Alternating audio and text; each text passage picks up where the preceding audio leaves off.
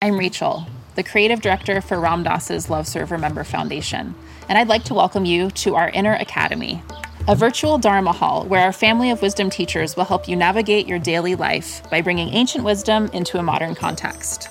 With over 200 hours of audio and video teachings, meditations, and practices from teachers like Ram Dass, Krishna Das, Sharon Salzberg, Jack Kornfield, Roshi Joan Halifax, Joseph Goldstein, and many more, the Inner Academy is your core resource for finding balance, presence, and navigating the ups and downs of your daily life. The Inner Academy has guidance for every step of your journey. Choose from an annual or monthly membership and gain access to past and future courses, retreat replays, virtual community, and much more. If you've been familiar with Love Serve Remember Foundation for a while, you'll know that most of our offerings are given freely or on a sliding scale basis. So when you subscribe to the Inner Academy, you're paying it forward and bolstering our ability to continue creating accessible offerings for all in the future, as Ram Dass wished for us to do. Be here now and start your journey with Ram Dass's Inner Academy today. For more, visit ramdass.org/Inner Academy. Teaching meditation can be a deeply rewarding experience. Help others improve their mental and emotional well-being, reduce stress, improve focus, increase self-awareness and self-regulation, all while deepening your own practice and understanding. Join acclaimed author, Buddhist teacher, and Emmy Award-winning musician David Nichtern on Tuesday, May 28th at 6 p.m. Eastern Time for a free online discussion on teaching meditation in Dharma Moon's renowned mindfulness meditation teacher training program. Get certified by Dharma Moon to teach meditation, lead group practice sessions, and work with individual students.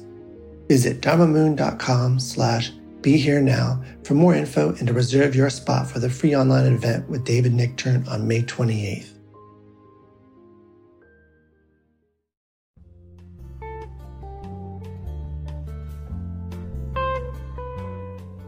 Welcome to Dale Borglum's Healing at the Edge. We are very happy to share with you Dale's profound insight and open heart. Please go to BeHereNowNetwork.com/Dale to support this podcast. Hi, this is Dale Borglum, Ramdev, from the Healing at the Edge channel of the Be Here Now Network. And today I'm going to be talking with my dear friend Melanie Bien, who works for the San Francisco Homeless Outreach Team. Melanie has been coming to Healing at the Edge groups that I facilitate here in the Bay Area for a few years. And I met her shortly after the death of her mother when she came to a retreat that I led. And I've kind of been in touch with her during working as a social worker at San Francisco General Hospital, which was really very challenging. In fact, I think one time you said that you were the only social worker there on a weekend when there were how many patients that you were responsible for? The whole hospital.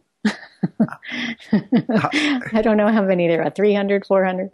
One social worker for 400 people. So now you have the much easier task, I'm saying kind of sarcastically, Yeah. of there's 6,000 or 7,000 homeless people in San Francisco, and you have a team of 30 or 40 people or something like that? Yeah, 32 outreach workers. 32 outreach workers. So maybe you could tell us not so much the details about what kind of teams you have and stuff, but more, what is it like for you to be in one sense, something that's really an impossible situation? Mm-hmm. And in another sense, it's an incredible opportunity for looking at your own edges about powerlessness and how much can I help, and your own stress level, and seeing the depth of human suffering in ways that at times there's very little you can do about it. So, I mean, I've seen you go through a lot of changes in the last few years. Maybe you could tell us a little about that. Well, when I met you, I was the palliative care social worker at San Francisco General. There's one palliative care social worker for the whole hospital, and that was what I was doing as when I first met you. When my mom passed away, it was very difficult for me to do that work.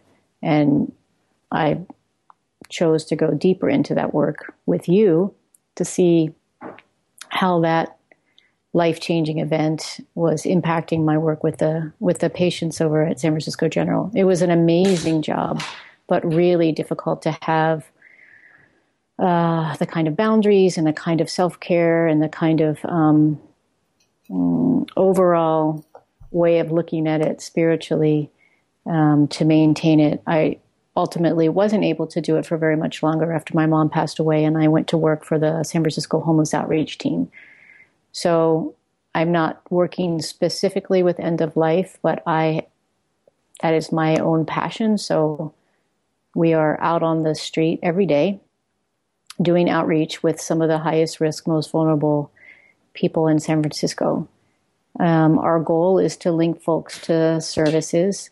There's a spectrum of people that I work with, some that are deeply spiritual and see this work as a deeply spiritual endeavor, and others that are just really want to help folks with homelessness but don't necessarily look at it in that way. So it's challenging. We all get very sad and burnt out, and depending on what we do as practices throughout the day, that determines how long we stay with the work. I would think it would be almost impossible to do this work without some kind of spiritual perspective because of the magnitude of the suffering and the constancy of it, if you will. Yeah. People have a variety of different ways to manage it, but I would say that's pretty true for our team, that most of them have come to this work either through their own suffering, through addictions or experiencing homelessness themselves. And through that portal of their own suffering, they have wanted to connect to other people's suffering in this way, and something about it feels very spiritual, whether they're talking about it in that way or not. But I know for me, those practices that I learned in your group are mandatory for me to continue the work. It's challenging and it's hard on the heart. We want to do more than we can.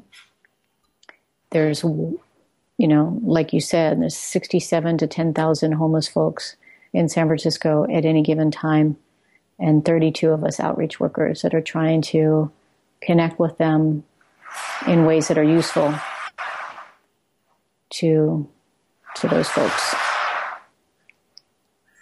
What are you hearing? I'm hearing some noises of somebody in your house doing something. Okay. So that's okay. Right. In one of the interviews I did, somebody was walking all around the house dealing with a pet. So just carrying the laptop as she was moving around. Okay. Well, I can maybe move to a different room if it's too loud. No, that's fine. Okay. So my recollection is that at times you say things like, I really love the practices you teach, but it's very hard to remember to do them. Yeah, I forget them every single time. I don't remember till later. I'm like, I should have remembered to, include spaciousness in that really challenging moment. Right. Well, I remember the story by this teacher, Gurdjieff, where he was trying to remember and he couldn't remember. He tried saying mantras and tying a string around his finger and trying to do all kinds of things to remember. And he finally said what got him to remember was the suffering itself. Yeah. You've told me that story and it really resonates with me. It's the only real way to remember is like to be in it. So how does self-compassion play out here? I mean, clearly you're drawn to this work because you have a very open heart and you really care about your clients or whatever you call. Are they called clients? We do call them clients, actually, yeah. Okay, so you've got homeless clients, some of them in much worse shape than others, and some of them suffering a lot more than others. And your heart goes out to them, and it's frustrating because you don't have enough resources and things. But my sense of it is that it really depends on how much compassion you can have for yourself. That to the extent you're getting lost in, oh my God, this is just overwhelming, then you really can't be helping other people at a deeper level. So that somehow this need to keep coming back into your own body, into your own heart, and getting grounded and getting centered is essential to avoid total burnout. Yeah. Well, early on, right when I met you, I remember you telling me, I do have a very natural way with compassion. My heart is open in a kind of an organic and natural way. What I'm learning is, how do you take this heart that's already open and practice things that allow you to have the boundaries that you need and the groundedness that you need. But one thing that you told me very early on is having compassion for all these other folks out there, while I exclude compassion for myself, isn't really compassion for anyone else either. Right. And that was a really, really eye-opening moment for me, recognizing that I can give all this love out, but if I'm not willing to take it into my own heart for myself, then it really doesn't, it almost doesn't count. So I've really been working with that for the last couple of years through my work with you, for sure. And it's really important out there because it's complicated. People are complicated out there. I don't often just connect with people and just have nothing but an open heart. It's more complicated. I want them to do different things. I want them to engage differently. I'm trying to help people that often don't know how to accept help. So it can add to suffering if one's not also giving oneself a pathway to compassion. But I'm very new at that. As old as I am on this planet, I'm new at that concept. So yeah, it's essential. I mean, to me, there's not a lot of talk in spiritual life about having, in this traditional spiritual literature, about having a foundation for being compassionate. They just say, okay, let's do compassion practice. Let's do Tonglen. Let's open your heart. Let's sing to God. And without having these more foundation practices in place of being grounded and being centered, then the heart's only going to remain open when it feels safe, when the environment is being supportive. Right. And a lot of times the environment's not supportive. And if we don't have that autonomy and that sense of inner strength that comes from being willing to inhabit the lower chakras, the lower part of the body, dropping down rather than going up and try to figure it out, then it's going to be really difficult. I mean, I've got a PhD in math, and my training is to go up and figure it out, to keep going up. And it was so profoundly difficult, so challenging, so painful to begin to trust that I didn't have to understand things, that this thing the Bible talks about, the peace that passes understanding, and this thing of being lost in my emotions, being lost in my head, it's so hard to trust that there's a deeper wisdom than that, because each of us has created a character structure, personality that is perfectly designed to protect us from feeling that emptiness of a separate self. Yeah. Well, I can tell you also with our work, it's really not a huge challenge to open my heart to folks that are living on the street. It's really not that difficult. What's harder is to the politicians and to the people that are controlling the money and the developers. And so in my practice with my work, that's one of the things that I do for myself. And I can tell you a story where one of the people that I supervise, who is in a very unique piloted program where we pair up with the fire department. So one of our outreach workers goes out with the fire truck and tries to divert people from the paramedics try to divert people from the emergency room, using the emergency room as primary care and getting them to the level of care that they need. And this is an amazing outreach worker. He's had an amazing life of his own, and his heart just flies open, no matter how difficult the homeless person is, no matter how challenging they can be, how they don't show up for what they need to do. He just opens his heart. But when he's interfacing with, some of the doctors at the hospitals or the security guards down at GA or the people at the detox, it just closes up. He's like, they should be doing better. They should know more. And so one of my practices with him is to say, all of that really easy compassion that you have for this really challenging guy that's, that you're working with, could you translate that over to some of these other providers? And it's been an amazing thing watching him try to figure that out. And also that's something that I'm in a parallel process with him. That's what I'm trying to do in these moments that are not about opening the heart to the people that are suffering the most, but opening our hearts to folks that it's a little harder. It's a little bit more challenging, who have a lot to do with how things go in our work. And probably I don't know if that makes sense. It makes complete sense. And I think the most challenging person is not even the doctor, but yourself. Always. And trying to find our pathway through. So some of the things that I talk to with the outreach workers is, so the time when it's the hardest to open the heart and to breathe through that's your best entry point, But it's hard. We forget all the time. We get caught up. It's very chaotic. It's challenging. It's politically charged. And if you don't have a practice that you just automatically fall into, you're just stuck out there as being a really limited human being with a tremendous amount of suffering. I think this is such a fascinating time. It's mid-October 2016, so there's going to be an election in 3 weeks. And there's these two magic words, Donald Trump, that you say those words and people have one reaction. Well, there's a reaction one way or the other.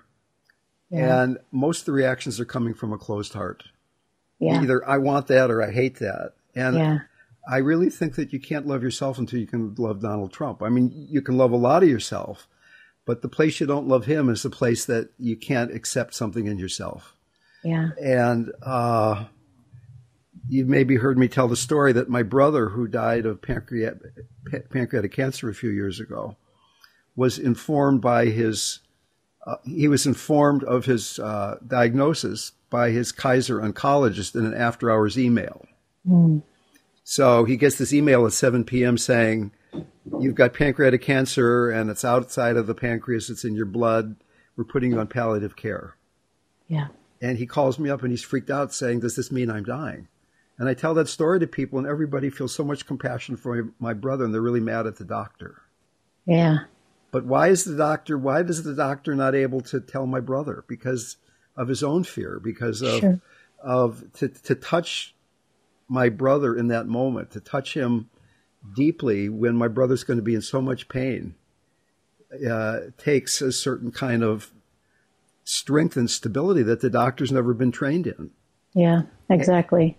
And I mean, my son now is in middle school, and they don't give him any training in compassion or emotional intelligence or being embodied. It's all reading, writing, and arithmetic. Sure. The thing that they need the most for the longest. Yeah. Yeah, there's no school for it. And not everybody even knows that it's part of what we do. I mean, I sit in rooms with people all the time that they don't talk about their heart at all in the work that we do. There are people who don't think about it that way. But in my view, in my path, that's the only thing I want to talk about. Well, so I'm a bit of an outsider at my work for that reason, I'm sure. Do you think people see it in that way, though? I mean, I would guess they really trust your heart. I don't know, actually. I think that, energy reads, and I think that when I'm really in the right space, I think it can be really comforting to folks. But I think for people who aren't willing to, there are a lot of people that do this kind of work. They don't want to focus on themselves. They take the most chaotic population that they can find, and they just devote all of their time and energy to helping others. And they don't really understand that it's about themselves. There's a huge disconnect between, what I'm doing over there with that person, and I'm totally over here neglecting myself and not even bridging the two. So I think there are many people that are drawn to this kind of traumatic work because they want to heal the trauma in themselves. Some of them do that consciously and some of them don't, Right. And it's really hard when you're with somebody who doesn't want to talk about their own pathway. They just want to help those people over there. And you can see that disconnect is causing more suffering for themselves, for sure. But that's out of my hands. It's not my path, But any chance I can to say, these are pretty linked, I will, Sometimes it's not popular. Meher Baba said that love is contagious. Those who haven't got it catch it from those who do. And I mean, I really understand that you have all kinds of specific things you have to do and forms you have to fill out and protocols you have to pay attention to. But at the same time, I think much more important is that heart connection there? Are you willing to have your heart open in this kind of mysterious, unknown place between you and another being? Yeah. And the Dalai Lama says an interesting thing. He says that one of the qualities of compassion is the ability to equalize and switch yourself with somebody else. And I think a lot of people get into helping because it allows them to keep a distance from suffering. Yeah. That they're back there helping. And I'm beginning to change my notion of compassion from I'm having compassion for somebody to I'm having compassion with somebody. Yeah. That you're there in the soup. You're there in the emotional soup with somebody rather than you're out there to fix them or help them or something. And without the tools, though, you can get really flooded with that, the with rather than for. And I think that's why people don't gravitate towards that, because if you don't have the ability to know what you're doing with that, being with, then it's easy to get flooded with the suffering. What kind of tools do you use? Well, my favorite tools are the ones you're teaching us right now around bringing the spaciousness. That's a really, really useful tool. So I'm in a moment, I'm with somebody, they are suffering in unbelievable amounts and ways. I'm open, my heart opens to them, I get flooded, and I want a distance. So it's all happening very quickly.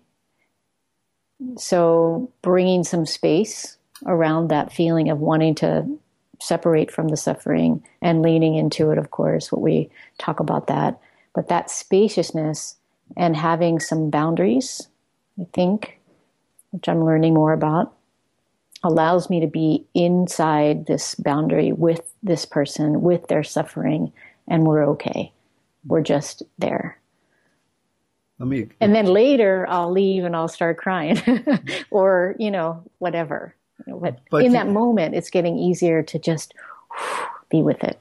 But maybe the crying later is not a problem or something that shouldn't be happening. Maybe that's equally part of being present. I mean, being present doesn't mean you're not sad. It doesn't mean that right now you can't cry when you think about what's happening to those people, to us, to them, And so I think what Melanie's suggesting here is that for the longest time in these groups, we've been talking about this developmental practice where you get grounded, you get centered, you develop mindfulness, you start working with compassion.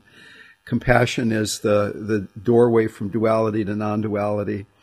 But there's another practice where you start at the end, where you start with the realization that you are whole, that there is maybe some guidance into feeling that sense of being or presence or God or love that's there in every moment. And you can be with that even when there is difficult content happening. So that instead of you starting to have some sense of a problem, instead of saying, how can I fix the problem? You go right to, there's no problem. Or what part of me is really assuming there's a problem, and go right from that to this sense of spaciousness. Because spaciousness is one of the qualities of the awakened mind or the open heart. And, I kind of realized I got into a little bit of a lecture there when you were having a lot of feelings. And, well, I just want to, I think because what I realized there, Dale, the thing that's the hardest is when we're working with another human being and we start to feel flooded with our emotions and we assume that it's that person suffering, right? Instead of like we're in suffering together, ours, theirs, the world's, the universe's. And that's the hardest thing with my job.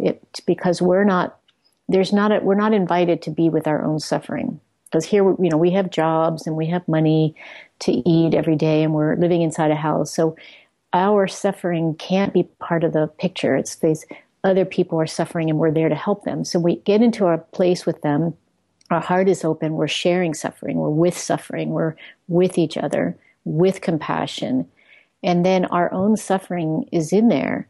And then there's no place for that. There's no place for what? There's no place for that. There's no dialogue around that. We never go out and say, I'm going to go work with these homeless folks and be with our suffering together. That's what we're going to do. We're going to hang out with suffering with each other. And I'm not even sure if I'm making sense, but I can see the dilemma in the helping professions of how we get flooded. We shrink away from our own suffering because we think we're absorbing their suffering rather than we're just with suffering and we don't want to tolerate it very well. And we don't have the tools to tolerate it and we don't have a discussion. There's no dialogue.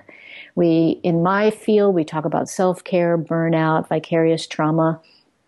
But even that word vicarious trauma means that you're taking on the trauma of someone else.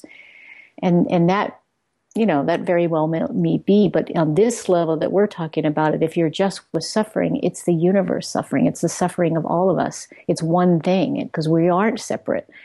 But then those terms don't make any sense. And then I'm really an outsider because I'm saying, yes, I hung out with a homeless person and we were with our suffering. What do you mean you were with your suffering? Well, it was my suffering and their suffering, but really it's just one suffering. And they're going to say, no, you need to think about it as you have to help them. You can't be with their suffering and your suffering. That's not what we're paying you for. You have to go help them. So there's this already at the gate, some of it has to be this secret internal thing that you do. Right. It's harder to talk about it. I have some outreach workers that are very open to these concepts of like working on oneself. And that really the job isn't really what we're doing. We're just coming here as beings to try to evolve in some way. And this is the structure that we're doing it in. It happens to be the homeless outreach team. It could be anything. Sometimes I have some folks that really like talking about it in that way.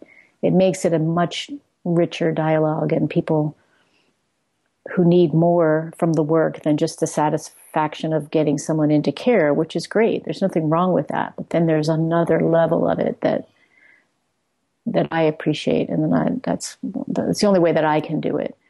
Okay, but I would bet that even if there are people that you're working with that you can't talk to about suffering with or the unity of beingness or whatever we're talking about here, that to the extent you're in that place, they're going to start feeling that. Sure. And that, in a way, like there's two levels of practice. There's the practice where Melanie's doing something, Dale's doing something, and we try to do it skillfully when we've got practices to do the various things.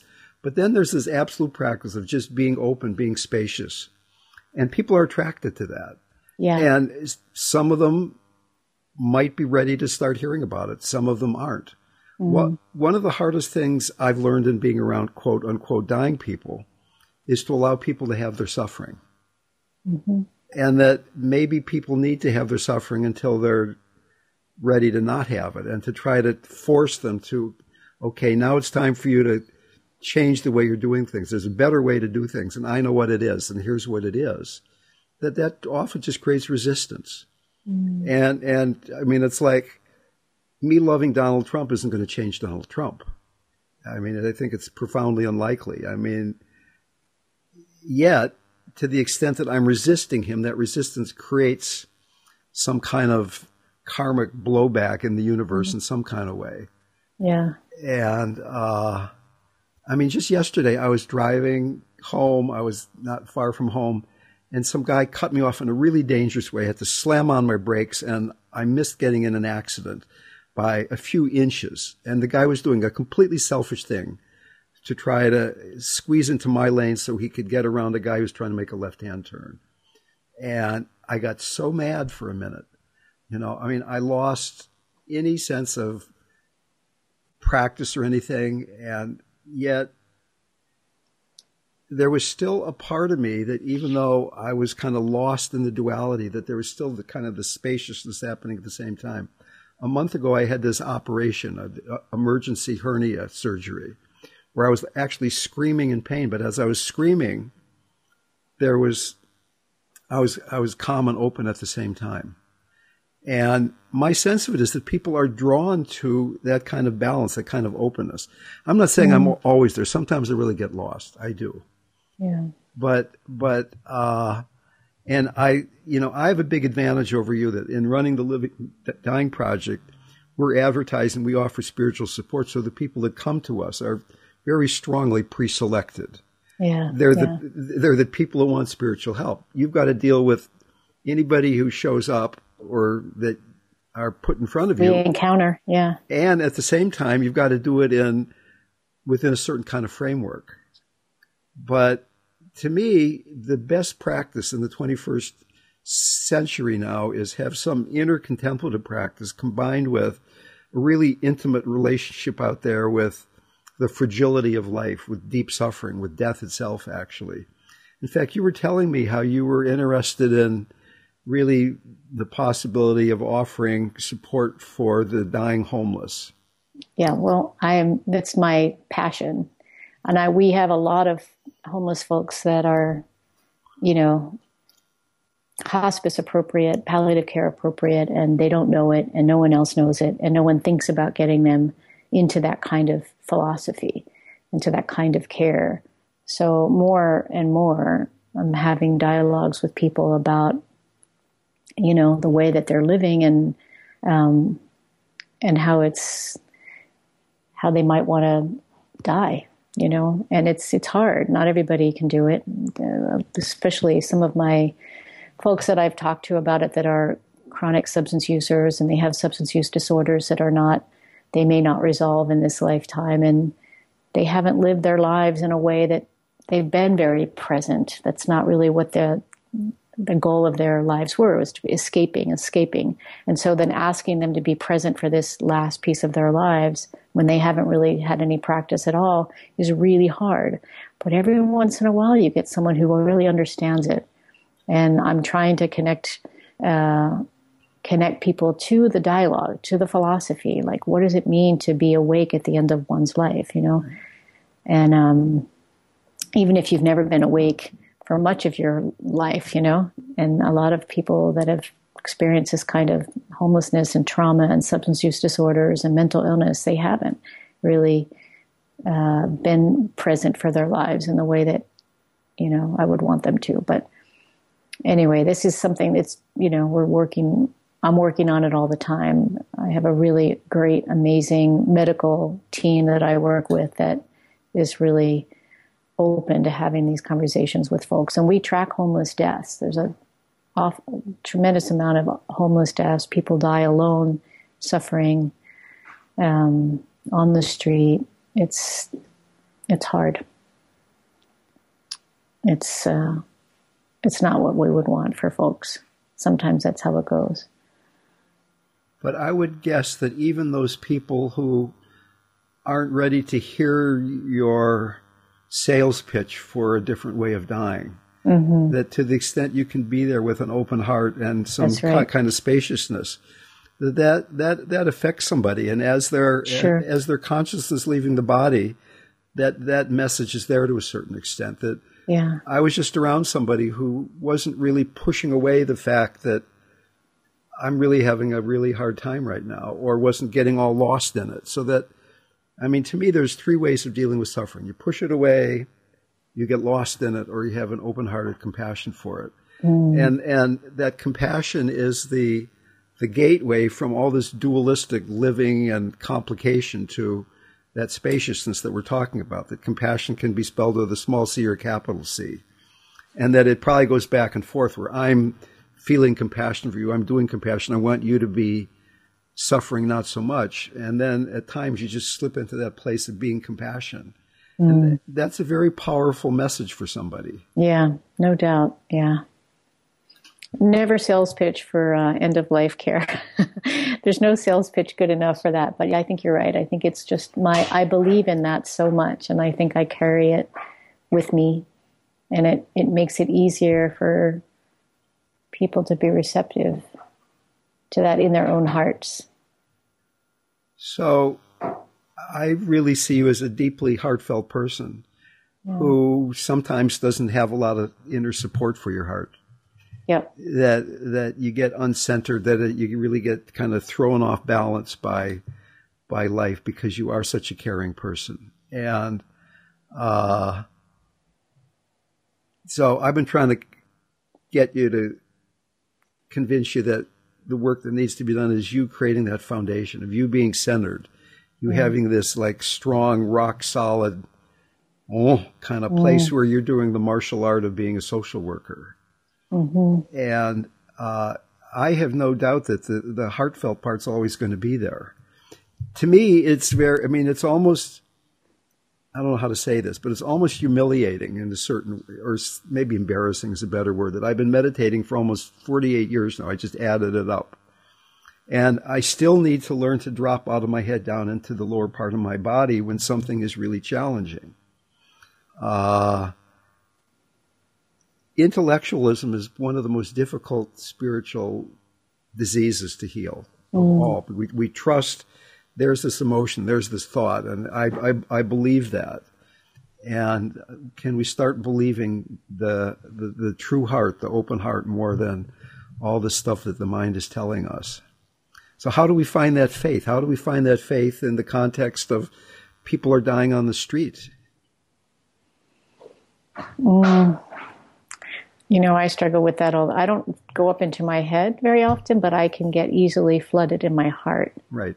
So that's my analogy, and I don't know. I think one of the things that I've learned through my work with you also is this concept of, I keep bringing it back to that spaciousness. So I get really flooded, and the only thing that is working for me right now is to keep adding space around that feeling of just having a heart that's flooded. And I really have no idea what to do with it. It happens all the time. It always has. First couple decades of my life, it was just, I knew I was a heartfelt person in there, but I was very guarded. Once I began to think I would like to drop that guardedness, it's just been kind of a floodgate ever since. And I'm working with that, but I don't know. No answers there. It's a practice for me. It scares me. I get scared sometimes. All the depth of feeling scares you? Uh-huh. Sure. It's not even so much the depth of the feelings. It's how to be with that in the realm of the world where I can't really... I've never thought that I could ever walk around the world just crying. That was some rules about that. So I'll be in my work. It's an 8 to 10 hour, 15 hour day sometimes. And, what to do with that stuff, it's someone can choke on that, So, that's just the way it works for me. So my struggle was never going up into my head. There's nothing up there for me at all. I don't trust anything up there. But my heart just can easily be, flooded. So let me say something that I'm trying to understand myself. And to me, the heart is the depth of the mind, and the mind is the surface of the heart. So that maybe you don't have this intellectual thing where I got the training to analyze, categorize, and understand. But there's a deeper level of the mind that you're calling the heart, where there are all these feelings, but they're in the body just like the thoughts are in the body. It's all of this one thing. And what I'm finding more and more is that it's not about improving or changing those things, but allowing yourself to have this flood of feelings and not feeling it has to be different than that, not judging yourself, not saying I've got to fix that, that it's okay to be flooded by these feelings, and learning to be flooded by feelings and just be like nakedly, directly, vividly in touch with that stuff, and not lose your seat on this horse of life that's bucking and jumping all over the place. Yeah. that flooding isn't going to go away. That those intense emotions, right. that's who Melanie is. That's your beauty. Yeah. The Sufis have the saying, your greatest weakness is but a warping of your greatest strength. And I think that's placed for you, that you feel things so deeply that it makes it really difficult. But at the same time, that's not something to fix. It's something to own. It's something to honor, something to celebrate. Yeah. Some days are easier than others to celebrate that. Yeah. Yeah, well, I hear what you're saying. And I think that is, for something so profound and so helpful to realize that there is no problem. There are no problems. It's just, this is what it is. It is kind of amazing, going back to what you were saying, like, why didn't we learn this in kindergarten? It just seems like would have been a very useful thing to know, that there are no problems. It's not a problem. You be with it, you add some space to it, and you see what your next step might be. But this problem thing is very cumbersome. And, getting rid of that is, every moment that I'm not thinking that everything is a problem, I feel like I've won the lottery. But, sometimes things do feel problematic. Yeah. And I'm hoping to do this work for another decade or so, actively and intensely and long hours. And I do need to figure out, in any given moment, how to be with it and not be exhausted, because it can be tiring. And then also that the things that the chi that I need for the other parts of my life that make me happy, sometimes take a back seat. I'll work really hard. I'm good at it. I actually am happy to be there. And then when I leave, there's just nothing left. So I'm working with that, how to make sense out of that, what feels like two different states. But I know that it's not. But this week I'm having a particularly good week. But, You look pretty happy today. Yeah, I'm really happy today. I went to yoga, If I get to yoga, that makes it good. As long as I'm doing something for me that helps me replenish what I need to go do that, it all seems to work out. But sometimes it doesn't work that way. And that's my challenge. And I think that's a challenge of many people who do this kind of work, that's relentless and ever present. And yeah. So I love this Thomas Merton quote where he says, "Love and prayer are learned in the hour when prayer becomes impossible and the heart turns to stone." Yeah. So it's great you're having a great week. It's great you feel good today because of yoga. But in that moment where that other thing, that other thing happens, that's the chance to open the heart in a way you never have before. Yeah. Well, when I worked at the hospital, after being in the group for maybe about a year, I remember, because I forget how to use stuff in the moment, I'd be having a particularly joyful and abundant and easy day, light day. And I'd go in and go, okay, I can't wait till some really awful thing happens so I can practice it right now. Like almost kind of looking forward to those times when I don't feel light or open and grounded and centered, so that I can remember, this state that I'm in now, and then these other states. And that's another practice that you have introduced to us recently that's been really helpful, like holding these. If I'm in this one place, holding the opposite. And I've actually brought that to the supervision group and had the outreach workers practice that a little bit. And it's been really a useful tool when I remember it. This is joy and this is not joy, and seeing how actually you can have them both at the same time. It's all pops you into beyond any duality. That's right. That's a really magical little trick for me. I like that a lot. That works really well with me. I seem to be able to remember that better than others. Yeah.